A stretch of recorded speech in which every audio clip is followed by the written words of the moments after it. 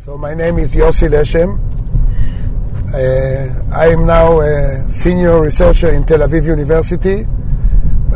Till 1995, I worked for the Society for the Protection of Nature, the leading NGO in Israel, or is it called SPNI? And I am the director of an international center for studying bird migration, which I was establishing in 1995. I am a bird migration expert, but I'm also involved deeply with nature conservation and in protecting the environment. As I started to work in the SPNI in 1971, and I worked for many years as a conservationist. I was the head of the conservation department of the SPNI, and then I was, as I said, the general director. So, yeah. How extensive is bird migration in Israel? How important is this? This is a very big story for Israel because, as you know, we are a very small country, but we are located in a junction of 3 continents. So from the political point of view, it's a disaster. But talking on bird migration, a big portion of the Asiatic, of West Asia, and from Central and Eastern Europe, birds are moving to Africa through Israel, through the Middle East. It's a bottleneck. So we are talking about 500 million birds in the spring migration and the same number in the autumn migration. So if you take the size of the country and divide it to the number of birds flying over, it's a world record. It's a big story. It's exactly like in the States, Panama, for example, which is a bottleneck between North and South America. So this is a very big issue, which was not very well known in the past, but I made my PhD for the Israeli Air Force because they lost many aircraft from migrating birds mainly, but also from others. So I was funded by them, and I studied the migration. I mapped when exactly they are coming, what height, what routes, and basically we just make new flight regulation. They stop to fly on the big corridors where the birds are flying, and immediately from 1984, it's now 25 years, a quarter of a million, the numbers dropped down by 76%. 76%. The number of collision, of bird collision, dropped down by 76%. Collision, yeah. The collisions, the number of collisions there, and it saved the Israeli Air Force $750 million, which is a big success for us. And of course, it's also the life of the birds. So this became a very famous story of finding coexistence between man and the environment, and everyone heard about it. And we are still, while you are connected to them, then I am with them now for 25 years. Now, what are you doing to educate people about birds and schools and adults? I'm leading a very big project where I developed a program which is called Migrating Birds Know No Boundaries. And in 1996, I started a 6-year research together with Max Planck Institute in Germany. The German government, in fact, gave me 6 years research to put radio transmitters on birds which are accepted by satellites, by the French Argos satellite. So we followed 120 white storks to study their migration route, to study what's the most important place they are stopping. And this was a very successful story. Then when we got the funds from the German Ministry of Environment, I went to the Ministry of Education in Israel, and they matched it, and they gave money to develop a curriculum in the schools so students can follow the birds with the satellites and also with the radar. I have a big radar. I will show you on the way in Latrun, but we don't have time to go in. And they can see it on the web, online. It's www.birds.org.il. So we had hundreds of schools, more than 400 schools, who were involved in our educational programs. And this went so well that after 2 years I went to the American USAID and I proposed them. I saw it's going so well and the students are so excited, and they gave funds to make the same program also with Palestinian and Jordanian schools under the same title, Migrating Birds Know No Boundaries.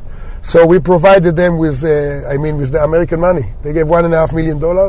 We put computers in Beit Jala, near Bethlehem, and in Amman, in Jordan, and schools started to learn on migration. And the big vision was to communicate between schools from all the three partners to the students, and then when they meet, they suddenly see that they are equal. So this became a very successful project, but unfortunately, it started in 1997. Then in 2000 started the second Intifada. So in the beginning, we were bringing many schools to meet each other, and now we had to stop it because we couldn't take the students together. Okay? So this worked very well, and then we started to work with the farmers. You will excuse me for a minute, okay? I'm wondering, all the pollution, probably air pollution, water pollution, global warming, how is that affecting bird life here in Israel? Okay, so the birds, unfortunately, since the state of Israel was established, for the birds it was a big problem because in the past it was the population was only 600,000 people. Now we are 7 million. A lot of open lands, which was the habitat of the bird, were dried out and were used for building and for agriculture. The farmers were using a lot of pesticides because this is a good country for rodent population, vole population. So they started to spray, and they killed not only the local animals and birds, but also the migrants, were hardly affected by so much pesticides. In fact, it's not only the problem of Israel, but also of the Arab countries around, and we were causing big damage. So that was the reason I started the project by using owls and kestrels as pest controllers. We put all over the places nesting boxes, and in each pair they eat about 2,000 mice. So we succeeded to reduce the number of the fields that they are using now pesticides, and now it became a national project in Israel.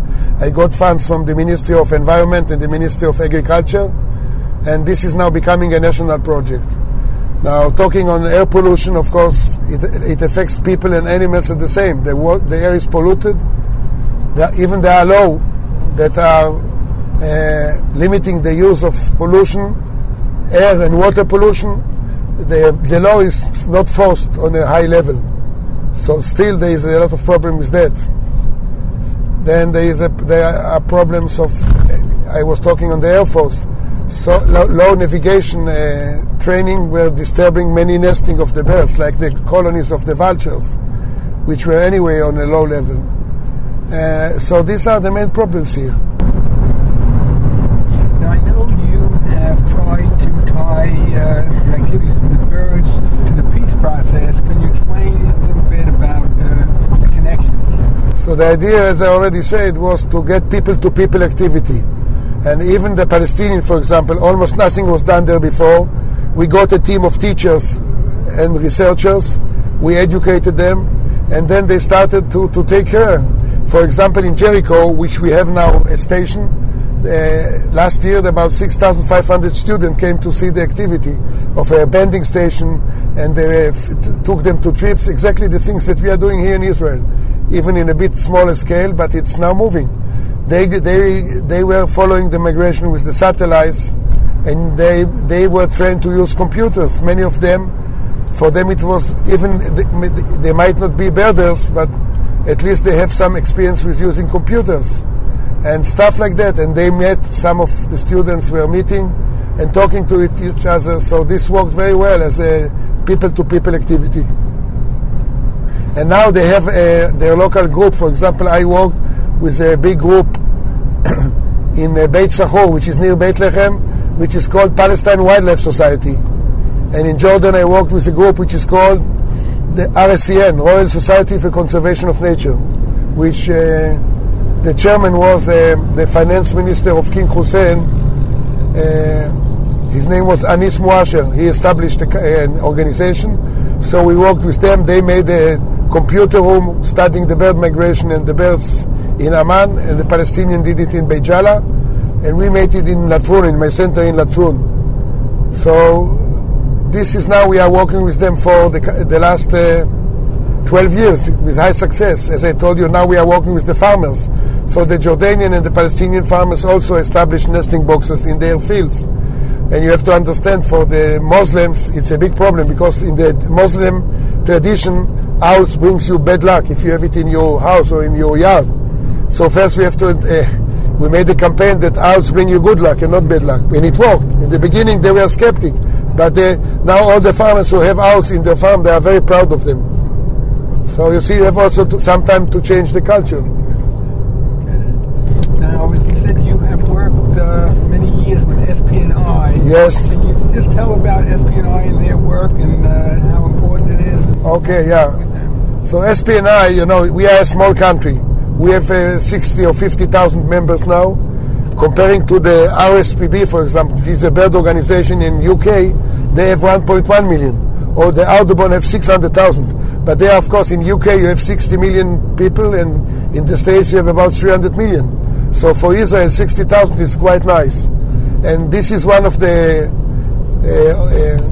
all the NGOs in the world. We started in 1953, so it's already 55 years organization. And in the Middle East, for sure, it's the first one. Now, because the government understood, we started to develop a network of field study centers all over the country. And the government understood that this is a very powerful tool to get the youngsters to love their own country, a new country. So they funded us. Even we are an NGO, they gave us money to build a network of 17 field centers all over the country, near the nicest nature reserves. So we developed a system that now it's a bit lower, but when I was the director, we had 800,000 students coming through the system every year, which is huge for such a small country. And suddenly everyone started to hear about nature conservation, less on environment. You know, at that time nature conservation was the big story. Now, Israel has the biggest drought in its history right now. Israel has the biggest drought in its history. How does that affect bird life, and what is your outlook? So you see, what's the situation in general? So the situation is, for example, I think the best sample to talk of is the Hula Valley, because the government made the biggest mistake 55 years ago, and they decided to dry out the halt for the farmers. Because at that time everyone was thinking only on developing and, you know, settlements and stuff. And when there was a professor in Tel Aviv University, Professor Heinrich Mendelssohn, he went to the decision makers. They thought he's a nut. They couldn't understand. He told them there was a kind of amphibia which is called Discoglossus, and it was an endemic species for the hula. So when he told them that we will lose our Discoglossus, they thought this man is glad. This is a new nation. You are drying land for the farmers, and he's talking on an idiot amphibian. But then he failed, and then that was the reason that the SPNI was established. So now, as you can see, they understood this was a big mistake, and they reflooded it again, and now I was talking about it in my lecture. 300,000 people are coming. Now they understood it's also business. So I think this was an issue which gave the decision maker to understand that protecting the environment is also economically important, not only for the Greens, you know, as they like to call us, who are keen to protect it. Now, you mentioned the air pollution problem. Can you just go into some detail? How bad is the air pollution problem, and is anything being done about it? What do you suggest for the future? I understand more people die from air pollution than from terrorism and traffic accidents combined. So you probably heard about the problem. I give you the two samples, or three, of different towns. In Haifa, there's the big refineries where they are working with the oil system, and this is just in the town or in the suburb of the town, and it took 20 years to convince them to put money and reduce the level of the pollution. Now, after people were studying it, they found out how bad it was for the people living there. So they made some work, but not enough. As I told you, no one is really doing the job to check how it's operated. And so I think that, and the same story was with the Kishon River. You know, this is a big river near Haifa, which was highly polluted, and then the Marine Commando, they were diving there training, and many probably were affected with cancer. And they have to take the government to the court to sue them. And the same in Tel Aviv, they have reading, you know, just in the town, in big pipes, and the electricity company, they reduced it, but not enough. And the same in Beersheba, they put very close to Beersheba, a big industry zone with a lot of poison. It was in fact the dumping place for all the poisoning material in Israel. So this is, again, now they are putting the army units to the Negev very closer to this site. So I believe the only solution is not the decision making, but they have to understand the public care. So that's the task of the NGO, to put it all the time on the national agenda. But in Israel it's complicated, because when the security problems are so high, then it's difficult to take care of that. And Shimon Peres, I heard him talking about, and he said that he hoped that in the future Israel, the most important ministries will be the Ministry of Education and the Ministry of Environment, and not the Defense Ministry. But meanwhile, it's a problem, because when you give more than 20% of your national budget for security, you cannot treat seriously the environment. So we are in a problem. We are in a big problem. And it's still the Ministry of Environment, I worked with them, Gideon Ezra, the Minister of Environment. It's the smallest ministry, the poorest ministry. And in Germany they put big money in the environment, and here nothing. So if you want to change things, you need the money for it. If you don't have the money, it's just blah blah, nothing more. And that's what's happening right now here. That's the situation.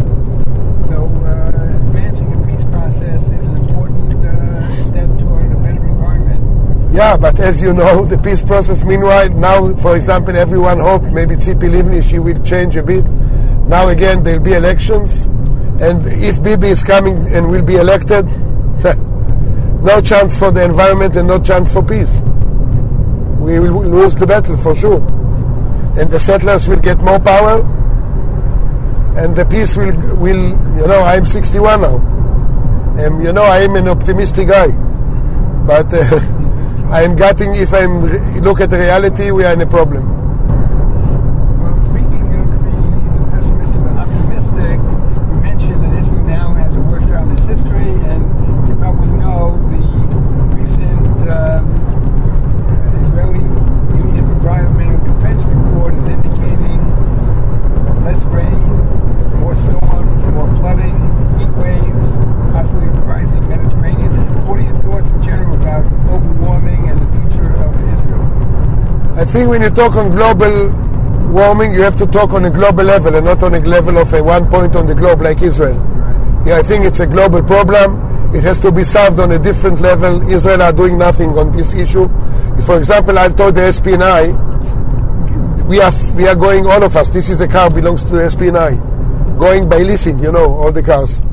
I told them take only the Prius from Toyota, which are less impacting the environment, and then we'll be the first organization that all the cars, and then maybe we can impact the government and change it. I don't know if you talked to Gershon Peleg, the director of us. You talked to him? Yes, actually. Okay, he didn't. I told him I'll help you because I'm well connected, as you've seen. I told him let's go to the Minister of Environment, who is a good friend, and to the Minister of Transportation, Shaul Mofaz, and because the only problem was if I'm now driving, because I'm all the time with the same car, I have to take task from my pocket for holding a private car. But the Prius, because it's a better car, you pay more tax, so they couldn't stand it. So I told him, let's convince them to on all this friendly environmental car, reduce the task, and then everyone will take it. But they didn't do anything. So I think this is a fault from the SPNI. We had to lead this step, and we didn't. Now, do you think that, far forbid, if changes aren't made, not only in Israel, but as you say, worldwide, that Israel, as we know it today, will be a far different country with many, many more environmental problems and droughts and flooding and all these, say, in 10, 20 years? And therefore, do you see any way of Israel being, quote unquote, a light onto the nation, showing an example and all, because it's not just Israel, the entire world, seeing the droughts and floods and wildfires and all kinds of problems. Yeah. Is there a way that Israel can show an example and help lead on the international level in responding to global warming? I tell you, for example, the big idea, because Israel is well known with the high-tech development, right. Now they started to move the idea to develop a company to produce electricity cars, which will have refueling places for the battery. I mean, recharging the batteries all over. So there is a guy, Shai Agassi, which Shimon Peres is supporting very much, because the technology can come out from Israel, or part of it. So I think the government at least should supply people who are developing technology which are friendly environment. And that can be another, I think, a part that Israel can help for this. Now, how serious is the problem of a lack of open space and natural areas in Israel? It's one of the big. I think this is the biggest problem in Israel. That because it's now overpopulated. I don't know if you know the figures, but a part of the Negev desert from Beersheba and north, we have already 480 people per square kilometer. In Netherlands and Belgium, which are so-called one of the most populated countries in the world, 440 and 460. So we are really overpopulated, and it's getting worse. And the very religious, the ultra-Orthodox and the Arabs still have 8-10 kids each.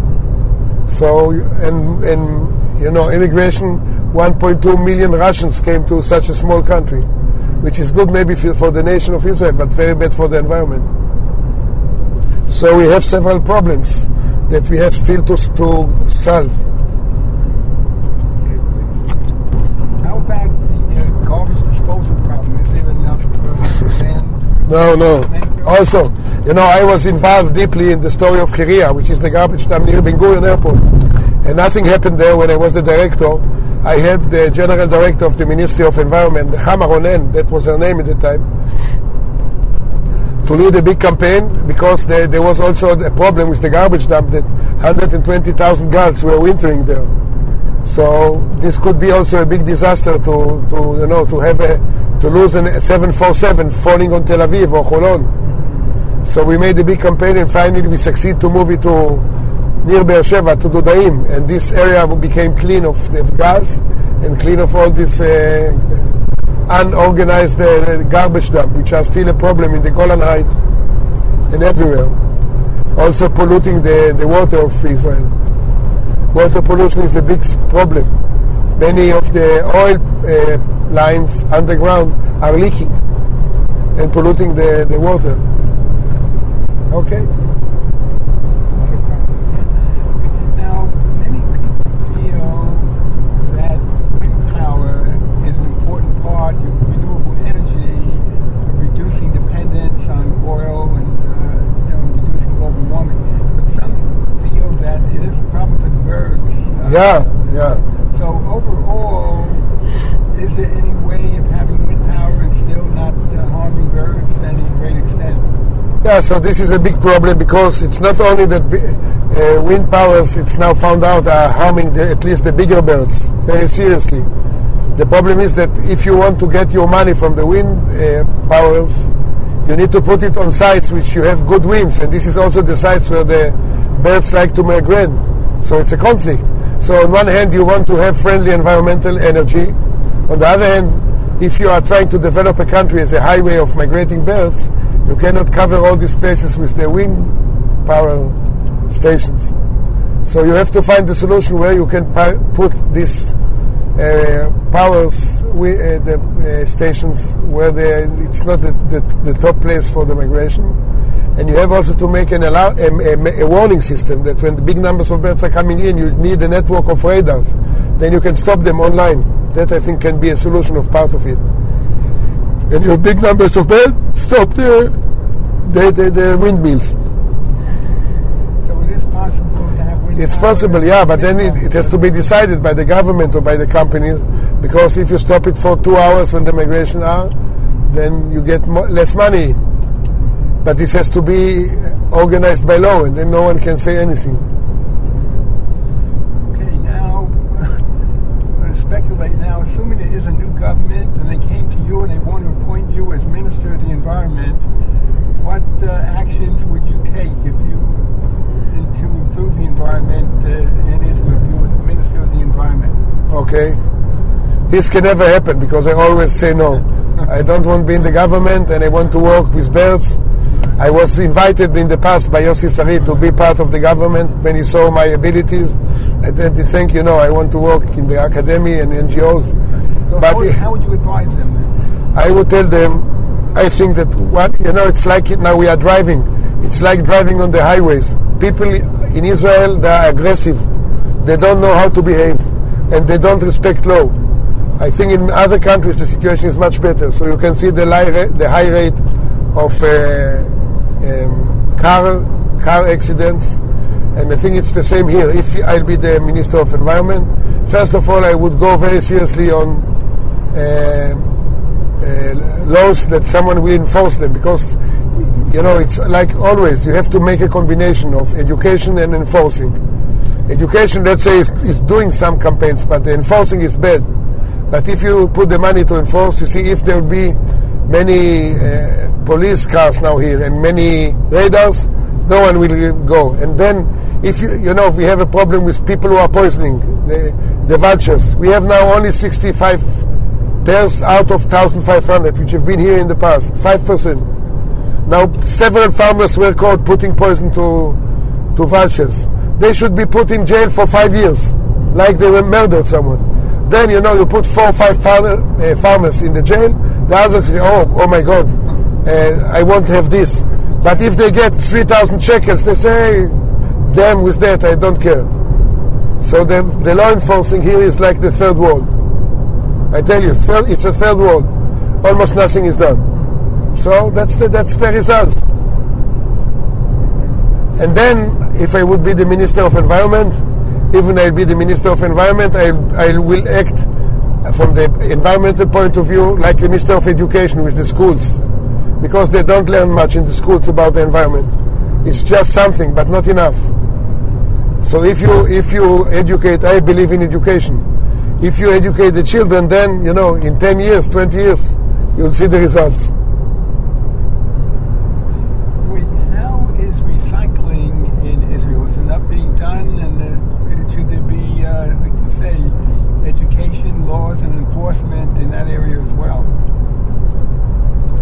I got the point. What did you? Recycling. Recycling. Okay. So they started the campaign, but suddenly people are telling that they come with the car. People are recycling, putting different bottles, but then on the car they put everything in one garbage dump. So the whole thing had to be done I've been very frustrated going twice to Switzerland. Next Tuesday I'm going again to Switzerland.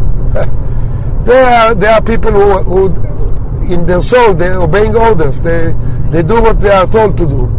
Here in Israel,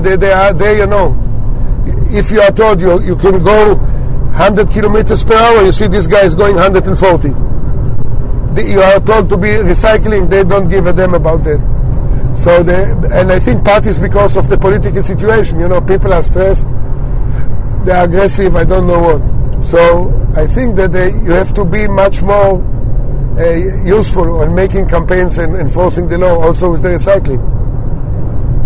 And because the Ministry of Environment is weak, they cannot make it.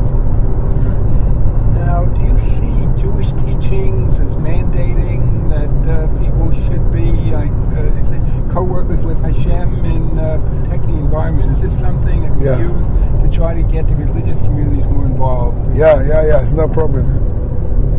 The religious communities. Yeah. I tell you, the problem with the religious communities, first of all, I think they have to be treated as all the other communities, of course, by law and by everything. But then you go to the ultra-Orthodox, who are quite a big part of it now. They have many children. Many are not working, or they have very low income. So they really don't give a damn on the environment. They are mainly interested to raise their children and get them some good food and get them a good shidduch and go on. So the chances with them are not very high. On the other hand, if you go to education and talk, in the Torah, you know it very well. The attitude to the environment is very, very high. Animal cruelty, and that you have not to go to a level of spoiling the environment by, getting getting damage to the environment. But let's say I didn't, as they are on, the religious population is 20%, okay? Ultra-Orthodox about 10%. So it's 10%, most of them are in town, so the impact is not really very high. But it's a problem. Yes, it's a problem.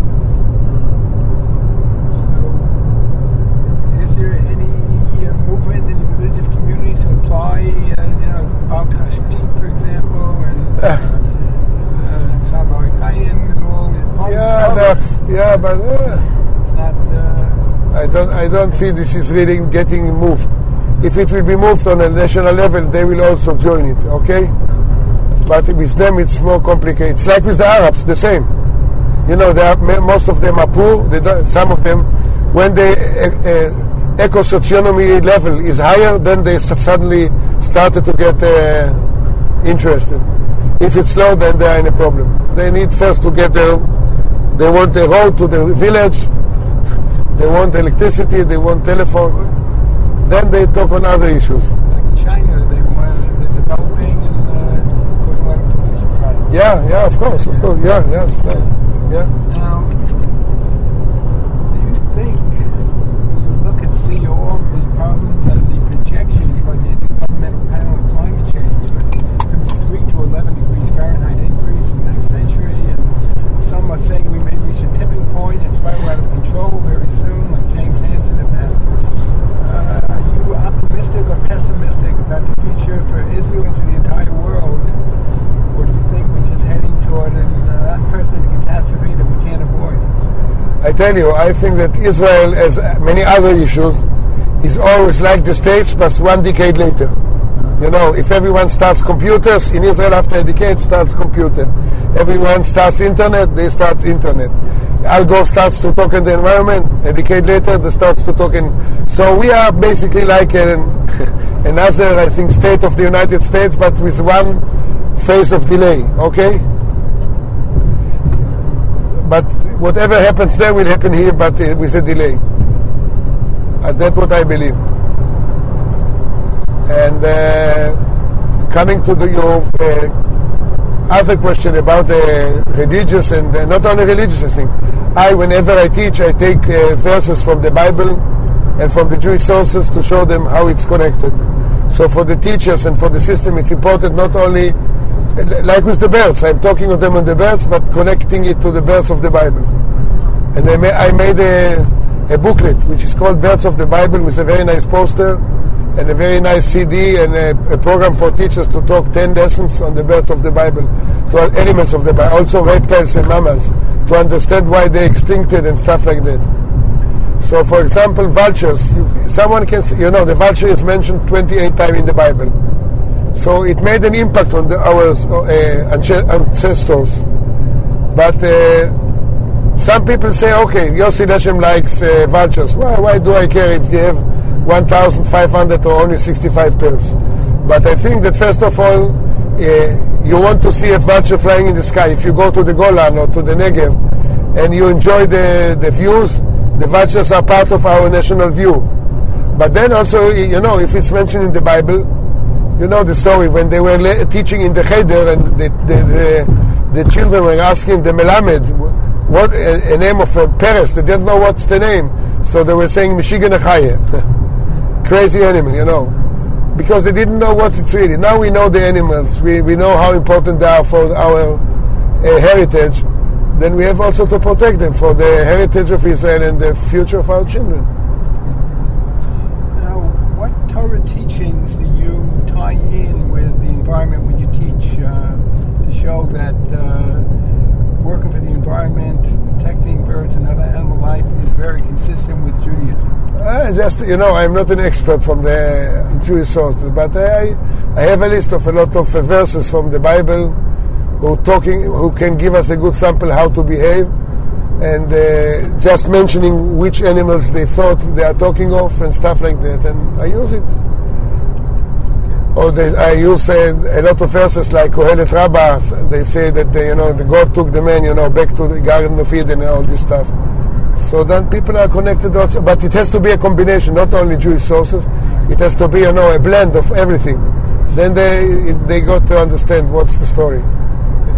Okay. You know what? Maybe as a final question, can you just summarize, if possible, your overall view on the environment, the importance of birds, and the environmental situation in Israel, and outlook for the future, and anything you want to add or summarize as a final question?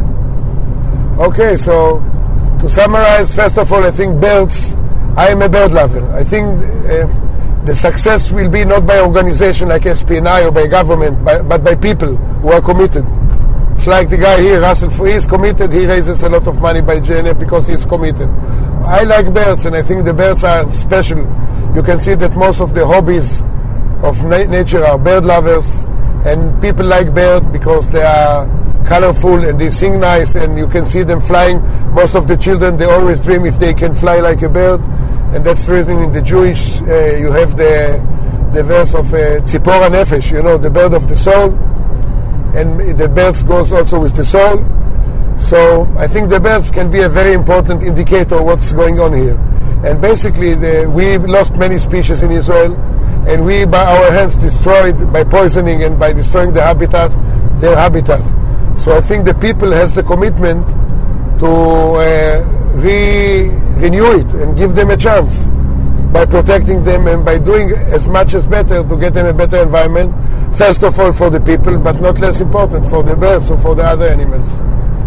But the situation right now is not very positive. No. You know, if you think logic and you see what happened in the last 60 years, and you try to think what will be in the next 60 years, I am pessimistic. And because it never happened to me 10 years ago. But now I'm becoming pessimistic because I try to think not emotional, but to think logic. And if you think logic, we are coming to doom days. That's what I think. Do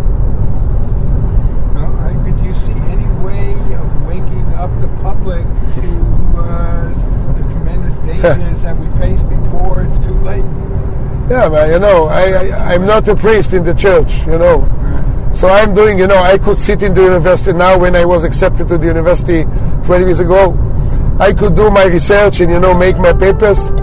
But I'm not. I'm doing a lot of education because I believe in it.